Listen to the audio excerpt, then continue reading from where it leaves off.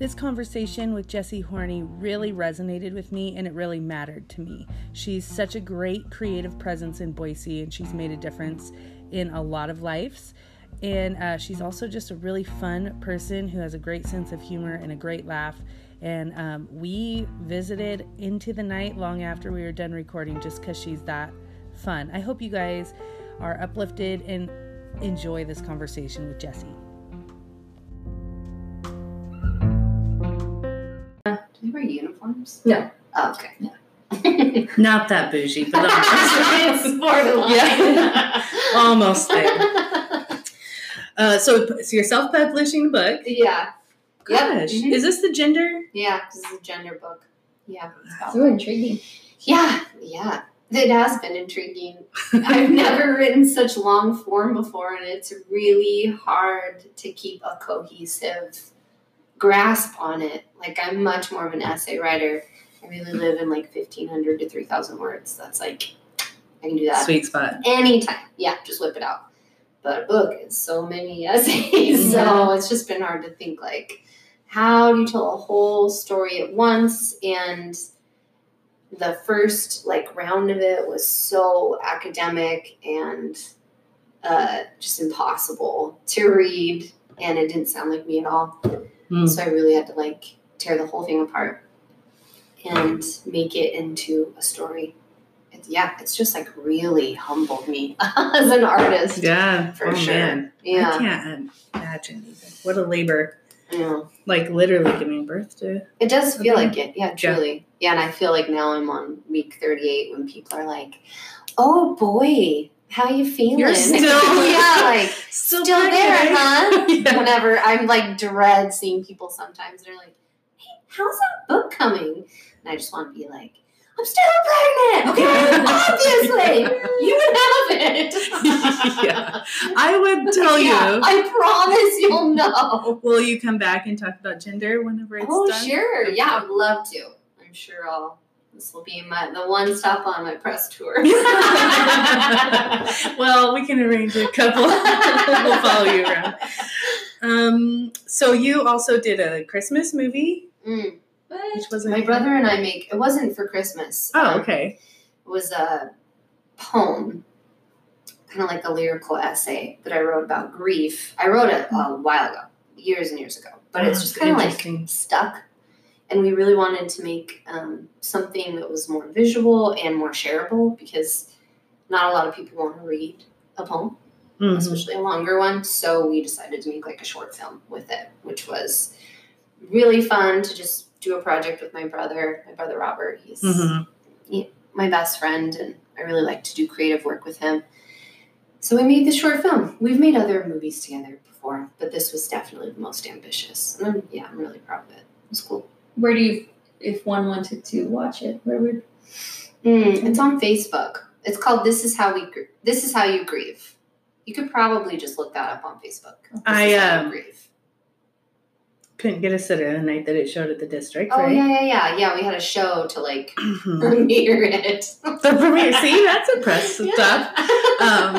And then I was gonna watch it, but I was grieving, so I couldn't at the time. Oh, I know. No, I just those days where you're I'm too raw. I cannot do it. But I've saved would it. Have gotten to you pretty good. I've saved it. I will watch it. Oh, yeah. Can't wait. Thanks. Okay, so what else does your look like right now? You got three little kids. I have a first grader and a kindergartner and preschooler. And actually just partnered with my brother's church to open a brick and mortar preschool next fall. Surprise, surprise. I did not go to school to be a teacher, but I really love teaching. Do you? Yeah, little kids. That's why I love preaching. It just feels like you're teaching a crowd. And it's immensely satisfying to me to teach something and to see people have a moment where they understand something new. Oh. Nothing better. Even if they're 3. But the real reason I'm doing it is because I'm applying to seminary and I needed a way to pay for seminary. So this was I love teaching. Then I don't have to pay for childcare because my little girl will be with me. And it'll help me pay to go to seminary part-time until I can go full-time. What would your degree in? seminary be? It's a Master's of Theology. Okay. But there's a seminary I'm looking at that has sort of like a wing of that that's a Master's of Theology in the Arts. So wow. So how did you? Can you back up a little bit to like? Sure. Where did you flesh that out? Where you kind of narrowed, like funneled down what you're good at, how many words you're good at writing, how you like to teach, like where did you like? I mean, is that part of being in your 30s? Because like now I'm sort of like, isn't it? Are you guys in your 30s? Yeah, I am, but I feel like I've just landed on the M&Ms I like to eat. Yeah. It's hard. It's hard to commit to stuff. But like those lights start coming on. We're totally. Like, I would never go back to my 20s. No, yeah, because you don't know yourself very well. So how did you? So did you always know you wanted to write, and then you just narrowed it down as you've gone? Yeah. People called out writing in me as a kid, and communicating in general. I knew that was something I was gifted in. But then I went to college the first time when I was 18 as pre-med. I mean, talk about not knowing yourself. I don't know what I was thinking. And I took one semester of biology and was like, oh, I'm so dumb. Like, literally, I'm such a dummy. There's no way I can pass this class. And then I left college in disgrace. I got such bad grades and worked full-time. And as I was working, decided to go back to Boise State, but I was like on academic probation. I was such a bad student. So I had to go to CWI for a while and then like earn my way back to Boise State. And part of what I did for credits was write and direct musicals at Eagle Elementary School of the Arts. Okay. And it was just to like get credit for theater classes that I was taking, but it was really life-giving to me. And it was so easy. I just felt like... Not dumb anymore. Yeah. Well. Yeah. I love that. And I love how kind of like you stumble in backwards to something and then God brings it full circle. Oh, like, totally. I'm going to dust this off and make it better. Give it back to you. Yes. When you're ready. When you're ready to like rein it in. Yes. Yeah. So when I went back to college, I was 23, 24. Mm-hmm. So I graduated like Clara was born when I was at college, my first. She was a toddler. I got pregnant, and then I graduated when I was like 36 weeks pregnant with my second. So I knew at that time, like, I got a writing degree, and I knew that's what I wanted to do. But then I stayed home with my kids. So, like, I graduated college, had a baby 3 weeks later, quit my job to stay home, and it was just like, whew, my world got so small and quiet. And I left work. I left a university. I left grown-up life and was just in this little house in Nampa with two very small kids. They were 16 months apart, and it was just like the darkness kind of swallowed me up. And he was born in the winter. Sam, my second, he was really small, and I couldn't leave with him because he was so small.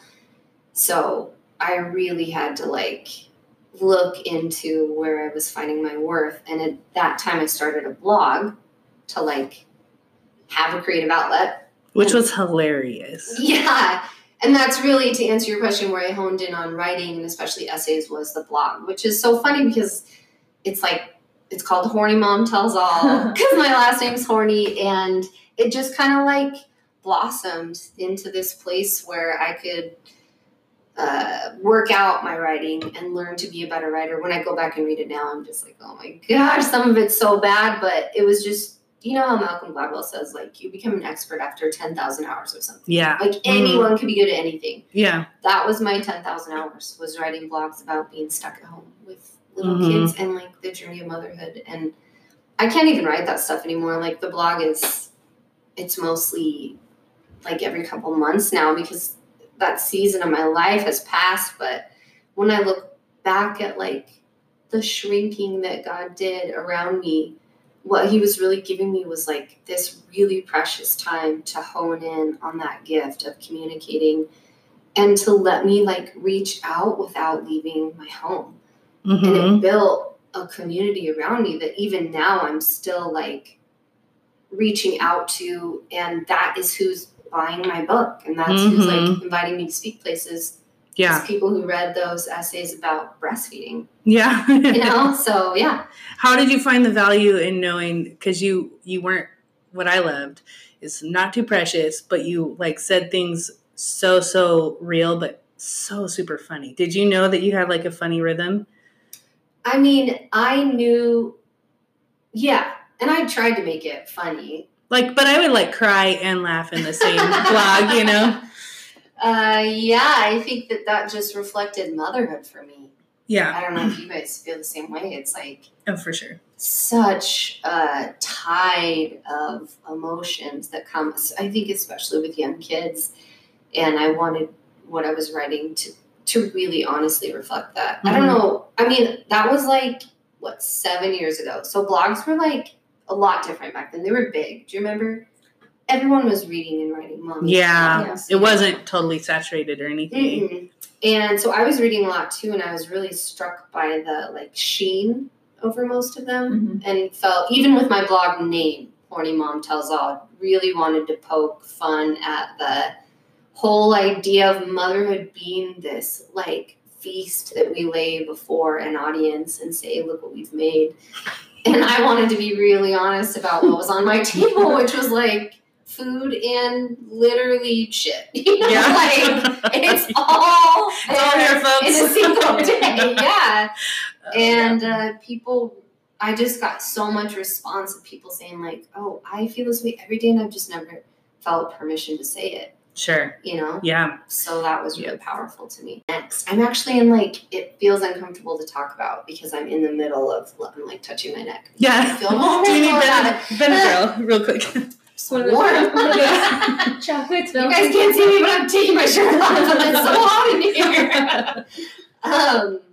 Yeah, I'm really in the middle of wrestling out what's next. I think part of it is being in our 30s and seeing like my little girl's gonna go to school in a year and a half. She'll be in kindergarten, and then what?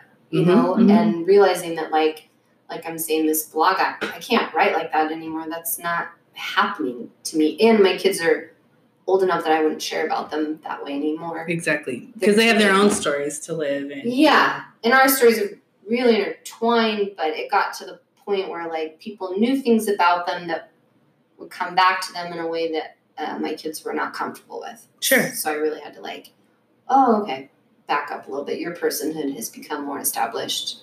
I see that now. But this last like 6 weeks, I've just been in, I mean, for real, a wrestling match with the Lord, with like dreams at night that are coming to me, and crazy conversations with people, and dreams that I have for like what I want to do next, and just not being able to reconcile like, well, what does that mean as a mom with kids? I always tell my brother, like, if I had a wife, I could just do all of these things that I've listed out. Like, can we go there? You know what I mean? Yeah, let's go. Yeah, it just feels like, do those things have to come second? Because we've committed to these kids. We had them. They're here now. So, and my husband and I have both felt really like I wanted to be home with them when they were little. But now, like, can I go? And how does it look to go? And how much do they come with me? And this pastor told me the other day when I was just like agonizing over going back to school and feeling called to preach and just saying like, it's so embarrassing to even say that out loud. Like, who am I to say that? And what do I do with my family and a husband? And he said, you've got to practice integrating your life and your call, because God would never call one separate from the other. He would never give you a calling that did not integrate with the calling that he already gave you as a mother and a wife. So you've got to just start practicing. Bring your kids and your husband along with your dreams. Tell them the visions that God's giving you and live it out as a family. I try to keep it really separate because, do you guys talk about the Enneagram on here? Yes. Great. What is your number? I'm a 7. Okay. Oh, okay. Yeah, I'm a 9. Oh, you are? Oh, you have such a That totally makes sense. Your energy. Well, I'm wearing all jammies right now, so. You're so sweet. What's yours? 2. Oh, I thought I was a 2 forever. Like a year. And then finally realized I was 7. I think 2s and 7s are pretty interchangeable. I think especially as an adult, just like you just have to take care of people as a mom. Anyways, I'm a 7, my husband's a 1, and so I just have a lot of ideas all the time, and my husband's a perfectionist and he's not a big dreamer, and it's been hard to like drag him along on these adventures that I feel really called to, and he's just like, everything feels good right here. So I wish you could just stay right here. I asked him the other day, do you ever wish you just married a normal girl? And he was like, yes! I died laughing. I was like, I knew that's how you felt. So in this wrestling, can we talk about your wrestling and then kind of talk about fasting and the Lent season we're going into? Yeah. What does wrestling look like to you? We will record to like 30 minutes, so I'll stop it here soon and we'll start at a new starting place. Oh, okay. You want wrestling or fasting? Let's talk about your wrestling, because you said you've had like 6 weeks of wrestling. Yeah. It's just been a wake up, I guess. Almost like I'm coming to and seeing this part of me that has felt really like too much. You know? Yeah. And because I don't make like a lot of money doing what I do, and so it has always just felt like a cute hobby in some ways. Like I always tell people that I'm like sleeping with a wealthy benefactor because Sam works so I can like make art, you know? Yeah. And so even like pursuing school has just felt like, are you just doing this to go to school and to say you have the degree, or even to like engage your mind? Is that enough? You know? And my husband was like, are you just trying to go to school? Because I know you love school. And I really had to think about like, does there need to be like an end purpose? Should there be a way that I'm going to go and make money and make this worth people's time? How much of that matters to the Lord? How do you know when you're following a calling, or if it's just like something that you've felt gifted in or want to do? Is it okay to want to do something? You know, like, should there be like an authority that comes to you and says, Lou, this is what God has for your life and I want you to pursue it?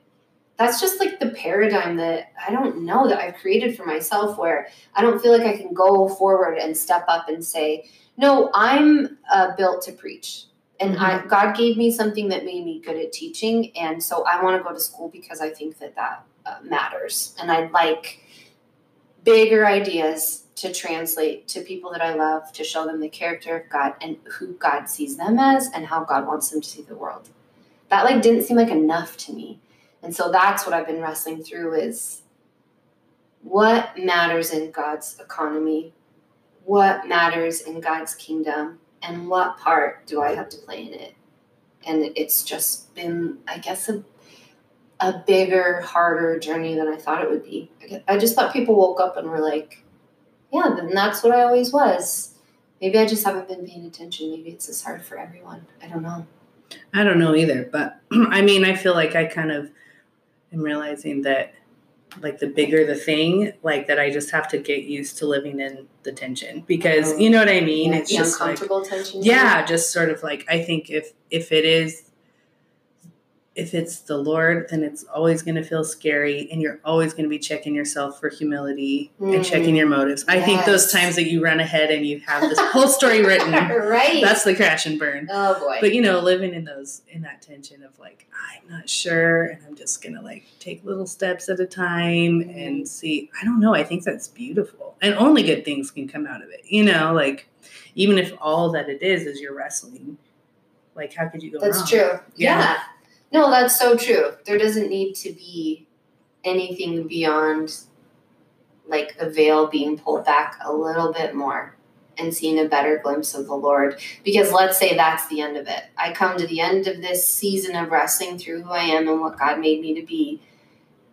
And I don't go to school or I don't pursue a career in ministry or the arts. But through the wrestling, I got to see a clear picture of God's face. And then I spend the rest of my life telling that to people. Mm-hmm. Okay. Who got hurt? Yeah. Absolutely. Like, who got hurt and who gets to hear the good news about a God that cares enough to wrestle with it. You know? Yeah, or even if it fails. Yeah. Because I don't want them to think that you can only try something if you know the end before you start. I don't want my kids to think that. But that's how I'm like approaching life. You know, you as a responsible adult, you shouldn't start things unless you at least know the end towards which you're working. Mm-hmm. That feels very irresponsible, but I would never tell my kids that. Why am I telling myself that story? Yeah. I don't know. I don't know either. Will you let me know when you find Get back to me on that, Jessie. Jessie Horney. So could we talk a little bit about this season, the end of the winter, beginning of spring? Yes, I love that you want to talk about that. Yeah. Are you guys winter, spring, summer people? How does winter feel in you?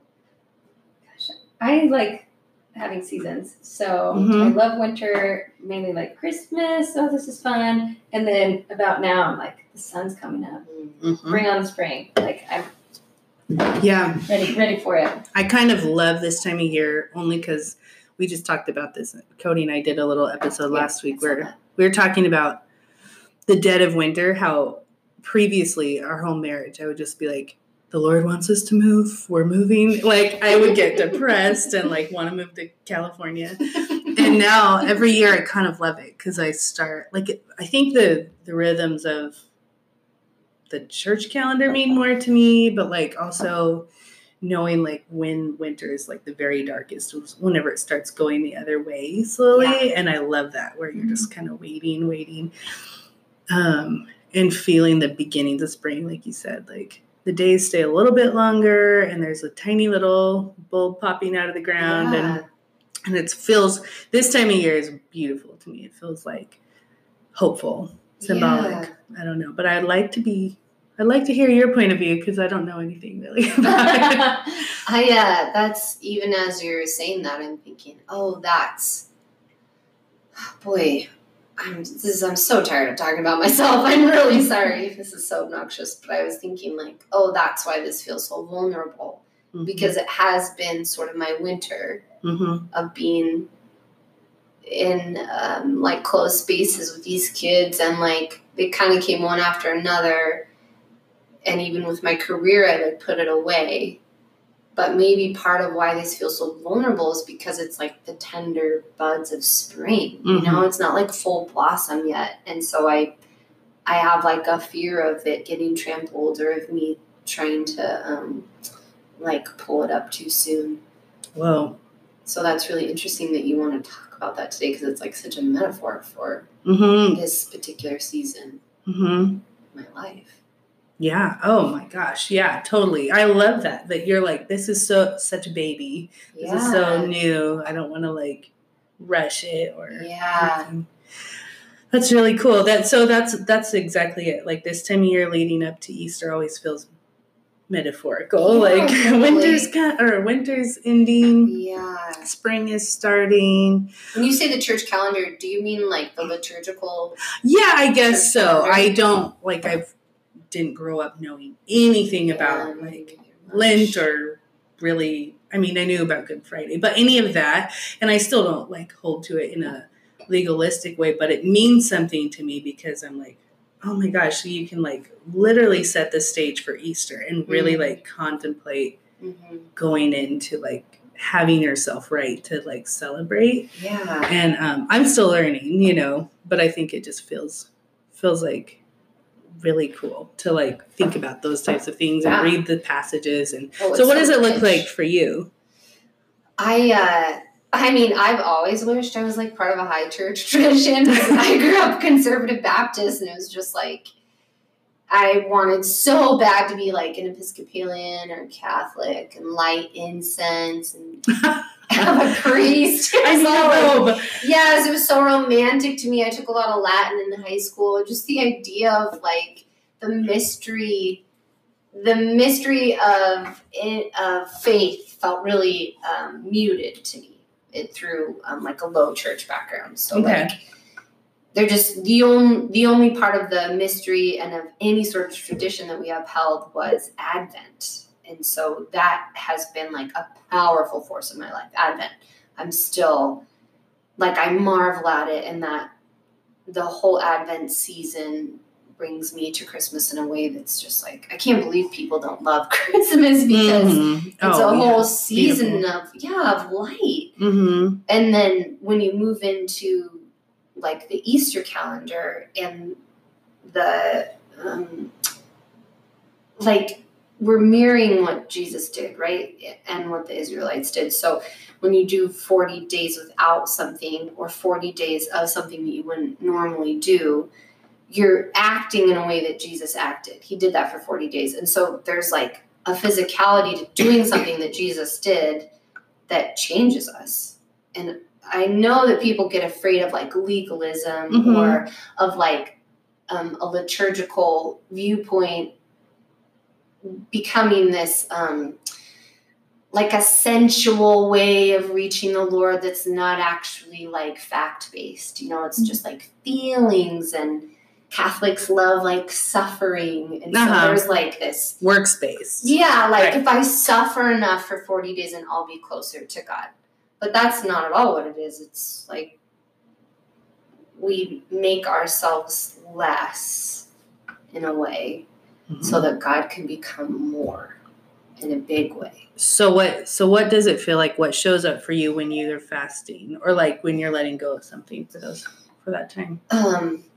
So last year was the first year that I've ever committed to fasting, and you're not like supposed to talk about fasting, so it's always, I feel really like wary of talking about it, but I also think it's important for people to know that there's like normal ways to fast. So last year I felt very called to fast once a week. So I fasted 24 hours a day, once a week for a full calendar year. And it was the first time I'd ever done anything like that. And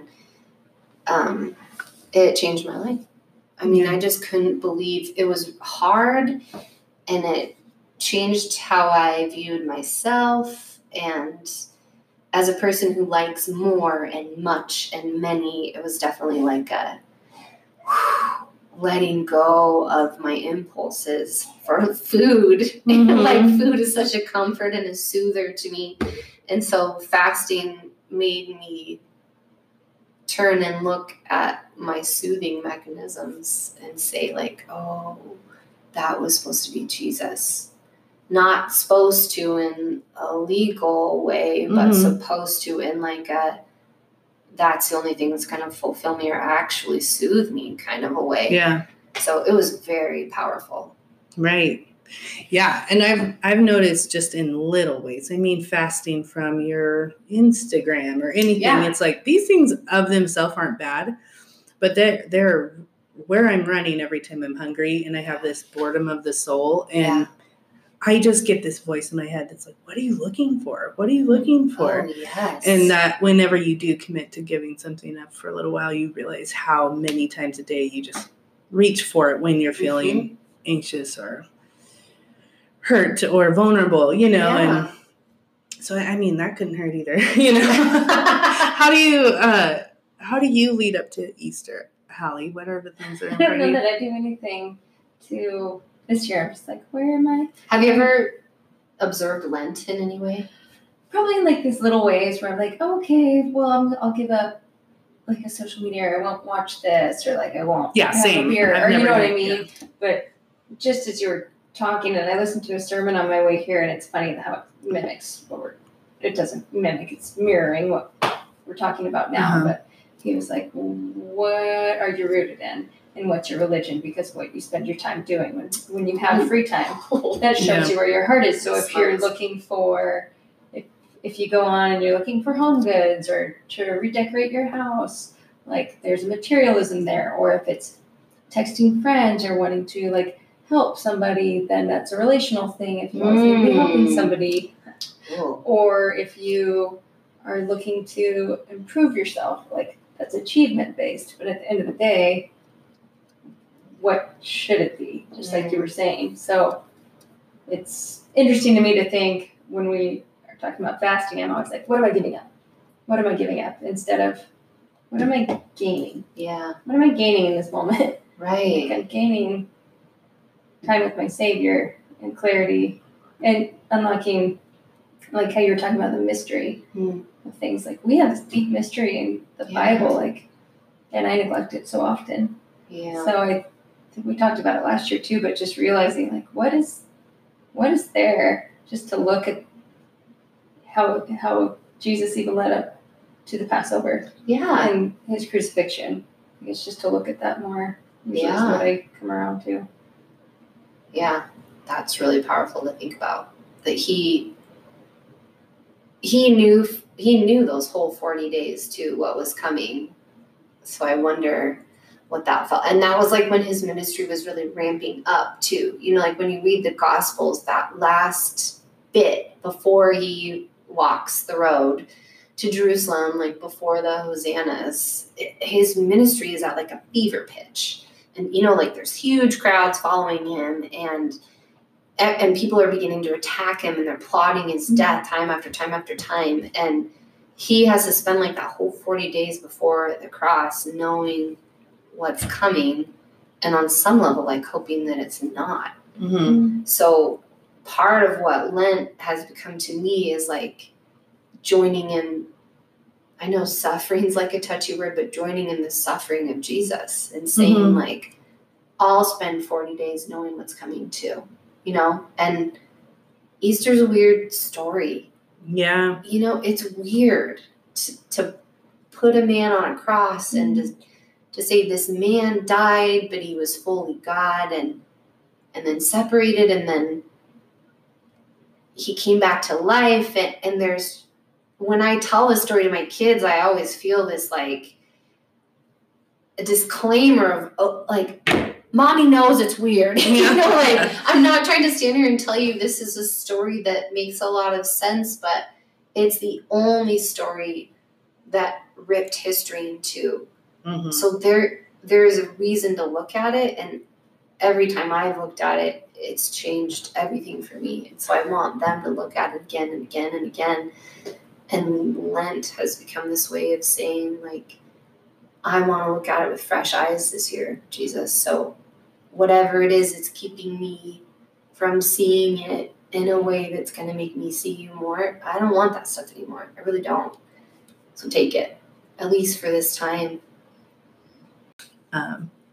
And with dreams, going back to dreaming, because that's all, I'm always dreaming and always scheming. And so that too feels really vulnerable. Like if I like give this to you, are you going to give it back to me? You know, like are you nice that way? Totally. And realizing that he's, you know, better than I thought. I've been thinking a lot about that lately. Even so, I really wanted a big family. I think that's part of what kicked off this season of wrestling was us coming sort of to the end of like, okay, we're done having kids. Mm-hmm. My husband's really done. And it took a long time, but to like say, I choose you over another kid, you know, and like, I ached over that. And I have felt so strongly this message from the Lord that like, even the dirt where you bury your dreams is mine. And that meant so much to me. Like, there's nowhere that, like, even the ache of things changing for my future, maybe these things I'm talking about now will never come to fruition, but putting them to rest and letting them be buried does not mean that they didn't mean something or that God isn't doing something with them. Wow. You know? Yes. Yeah. Well, that's really tender for me and for you and you probably too. Yeah. It's just that phase. It's just cool, you know, when God like starts to talk about something, how he brings in other things, because it's just like popping up this week for me, because even another Another sermon I listened to. Hallie gets the star. No, like I said. Donated plasma. But he was talking about Psalm 88, and Tim Keller was talking about Psalm 88, and he's like, when you look at that, it's such a funky thing to be in the Bible. Heman's really angry, and he's talking, and he's like, darkness is my closest friend. And he's like, why is this in here? And at the end of it, he's like, even that is a prayer, and it's precious to God. And those words were angry, and they were desperate, but they were still something that God saw fit to keep in the Bible for time to come to minister to all of these people. And just, that's so beautiful. Even thinking of like a dream or feeling like, sometimes as a 35-year-old mom of 3, she's like, oh, yeah, this is different than what I thought. And I did go to school, and these things pop in your head, and I have this wonderful gift of being a wife and a mom. And there are times, too, that I think, man, what could have been a little different, or this is a different path. But still, I'm just 35, and God's so good. And I don't know why it feels like, oh, it's too late now. It is over. Reminders, like working at a school and pursuing like a teaching certificate. People are like, oh yeah. You see these 23-year-olds come in and they're like, here, I'm teaching. I'm like, I've got my master's. Oh, I'm on congrats. I could sub. Yeah. Oh, that is so but it's beautiful. just like his timing's so different. Yeah. He was like Abraham and Sarah. Oh yeah. Oh, my waiting is really not as much, but he still sees it, and it's still hard sometimes. Okay. Yeah.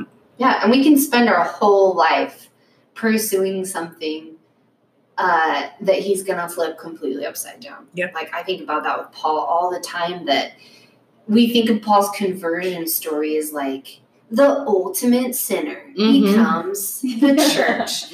But truly, all the things that he was doing in his past life were absolutely necessary for his ministry, right? Like, he couldn't have written like that. He couldn't have reached the Jews like that if he had not been a pious, sort of wicked Jew. Not that, like, his sin was at all condoned. But it's not wasted. He was killing Christians, but it's never wasted. Right. It's never wasted. Yeah. It's so lovely to see that there's nothing that God could ever see and say, well, toss that in the scrap pile. Yeah. It'll never mean anything to me. Yeah. No.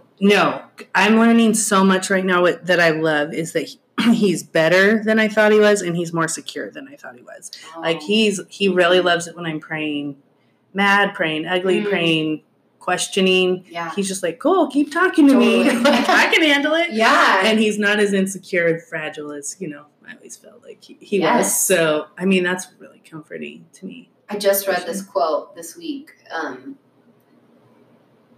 in a book that I've been reading that's like really shook me up, that I posted about on Instagram the other day, the Tattoos on the Heart, which is just like blown my world apart. But there was this quote in there that said, God is greater than God. And I was just like, what? God is greater than God. It feels uncomfortable to even say, but like the more that I think about it, the more it's like, right, my concept of what God is will never, ever match what's true. God will always be greater. Always another side to than the God that I think is, that I've like got a handle on. Never have a handle on it. Yeah. Which is so comforting, actually. Yeah. I'm pretty glad about that. Because my handle is very small. Yeah.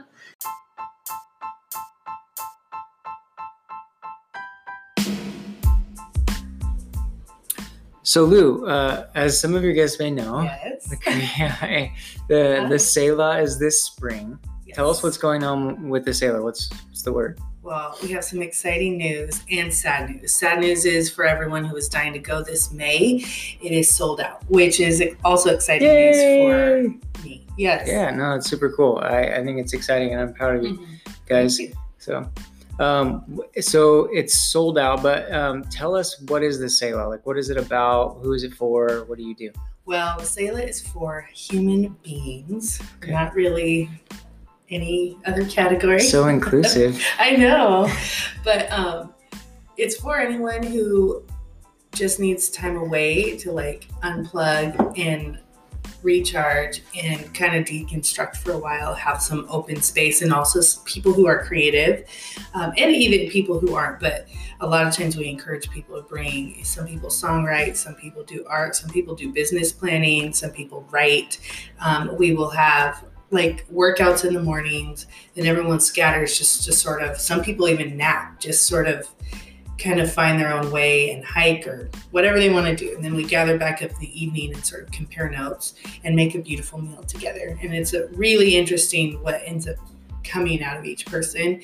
Even if you don't know, or you don't think of yourself as creative, or you don't know what you're actually going to plan on doing, you should come anyways, because once you kind of turn down the noise, really usually it finds you, what you're looking for. Yeah, that's cool. And it's not structured. I mean, really, it's sort of, people can kind of come and go as they please and do what they want. The point of it is for people to go and recharge. So that's super neat. So this one in the spring is sold out. What do you guys have in the works that you're thinking of now? Well, would you please bless me with your announcement whistle? Thank you. We have a second Selah this year coming up in the fall, October. We're still nailing down the dates, but if that interests you, please message or message Amanda Twilliger. She's my partner, or stop any of us on the street and ask us about it. We would love to talk to you about it and see if it's what the right thing is for you this year. And they can message you on Instagram? Yes. Okay. Bonding Time page, or Lou Dre, my personal page. Awesome. All right. Well, everyone, look for that and check it out.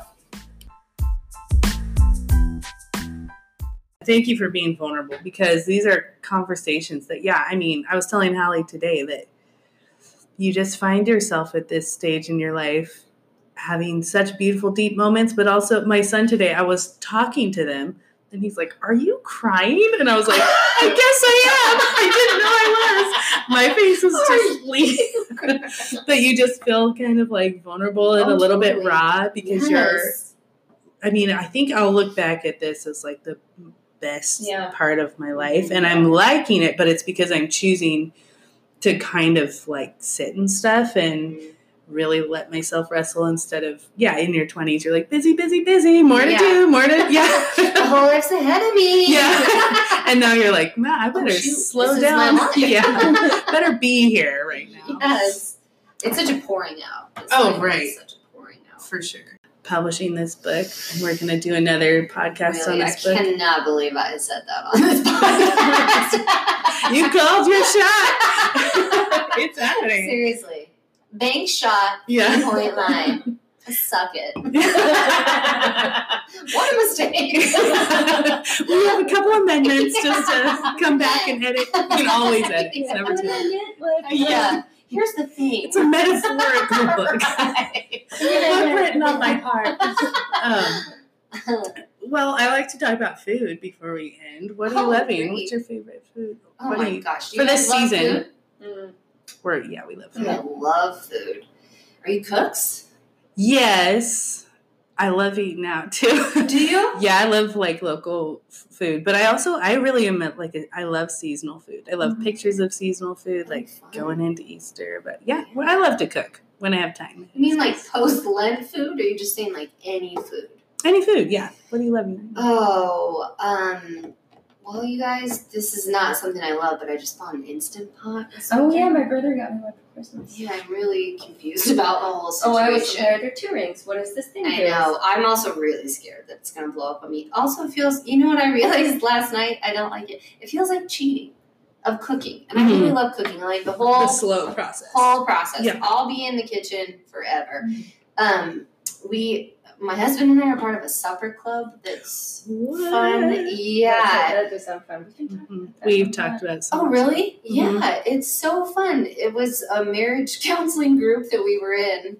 And at the end of it, we were like, oh, gosh, we know each other awfully well. Yes. Say, we either have to kill each other or... Seriously. someone either has to go away or this needs to remain tight. Mm-hmm. So we made a supper club, which is where we meet once a month at rotating houses, and the person who hosts cooks like an outrageous meal. I mean, it's definitely like the best meal that you eat all month. And then we don't clean up. Like, you're not allowed to clean up until everyone leaves.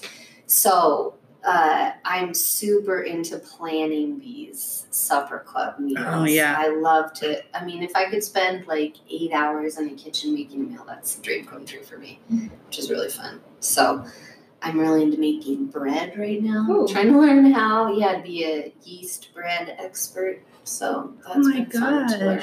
Yeah, just the smell. I'm a bread eater. I'm not I'll bring you some bread. Yes, please. It's actually easier than you think. Oh, really? My sister is a Messianic Jew, and they celebrate Sabbath, like, religiously. Oh, sorry. I had to say it. They do religiously every Friday. And she makes challah bread every Friday, and I've always just been so jealous of, like, the ritual of it, the eating of it, the memories that her kids are getting of her braiding this challah, and she brushes the butter on, and it rises, and she always cooks too, and then they eat it for breakfast. And it's so beautiful. Oh my gosh! It may be time for me to become. Yes, I know, it's so good. And she makes like challah bread French toast the next morning sometimes. So, anyways, watching Jamie Lynn become an expert challah braider and baker has made me feel like there's nothing kinder than giving someone bread that you made. Oh, like, truly. You know, when someone has even made fresh bread, it has just felt like this meant something. Yeah. Like, you made this, and it tastes like love. It does taste like love. It really does. So Yep. I've been trying to learn how to make bread to give to people. But you really got to plan ahead, which isn't my strength. You got to start making bread at like 1 p.m. if you wanted a dinner. That's a problem. So, yeah. That's a big problem. Are you guys bread makers? Her husband, I need him to open a food truck because he's such a good cook. No way. Yeah. What does he make? So are you. You're a good cook too. I can follow a recipe and do something, but he just like, oh, that sounds good. I'll do this. Like like in the last month, he's like, oh, what's that? Beef bourguignon? Yeah. So he made that. She's like, oh, this wasn't that hard. It's good. So he's creative in the kitchen. Yeah. What a dream. What a dreamboat. Yeah. He is a dreamboat. That's the next level foreplay, really. Yeah. And he's really fast. For real. Yeah, and humble about it. Oh. I know, like their kid's Sweet. birthday party, I'm like, get outside and eat your hot dog. And my kids, and they'll have like wonderful homemade soups and No, I think we had hot dogs too. all your kids' Weird birthday parties. cake that was 2 cans that I made. Not my husband. No, you're right though. There's something deeply personal about baking and cooking for people. Do you say this to your sister though? Because I just have to. That ain't no challah bread, girl.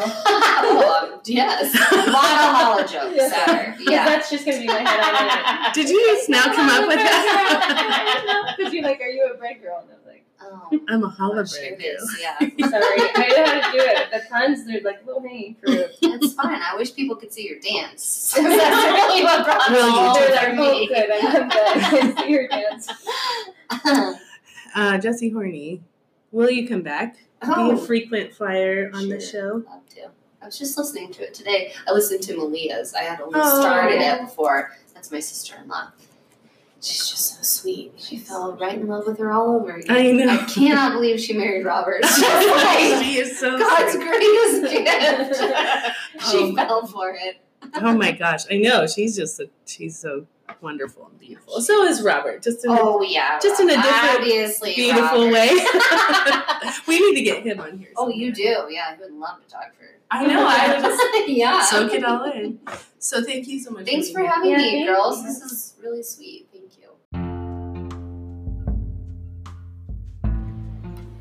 Wasn't that a sweet conversation with Jessie? I gleaned a lot from it. Even as I went back and edited, there were so many things that I've had to think about this last week with her. I can't wait to have her back, and I hope you guys have a really good kickoff to your Lent season and to your Easter season. and we can't wait to visit again.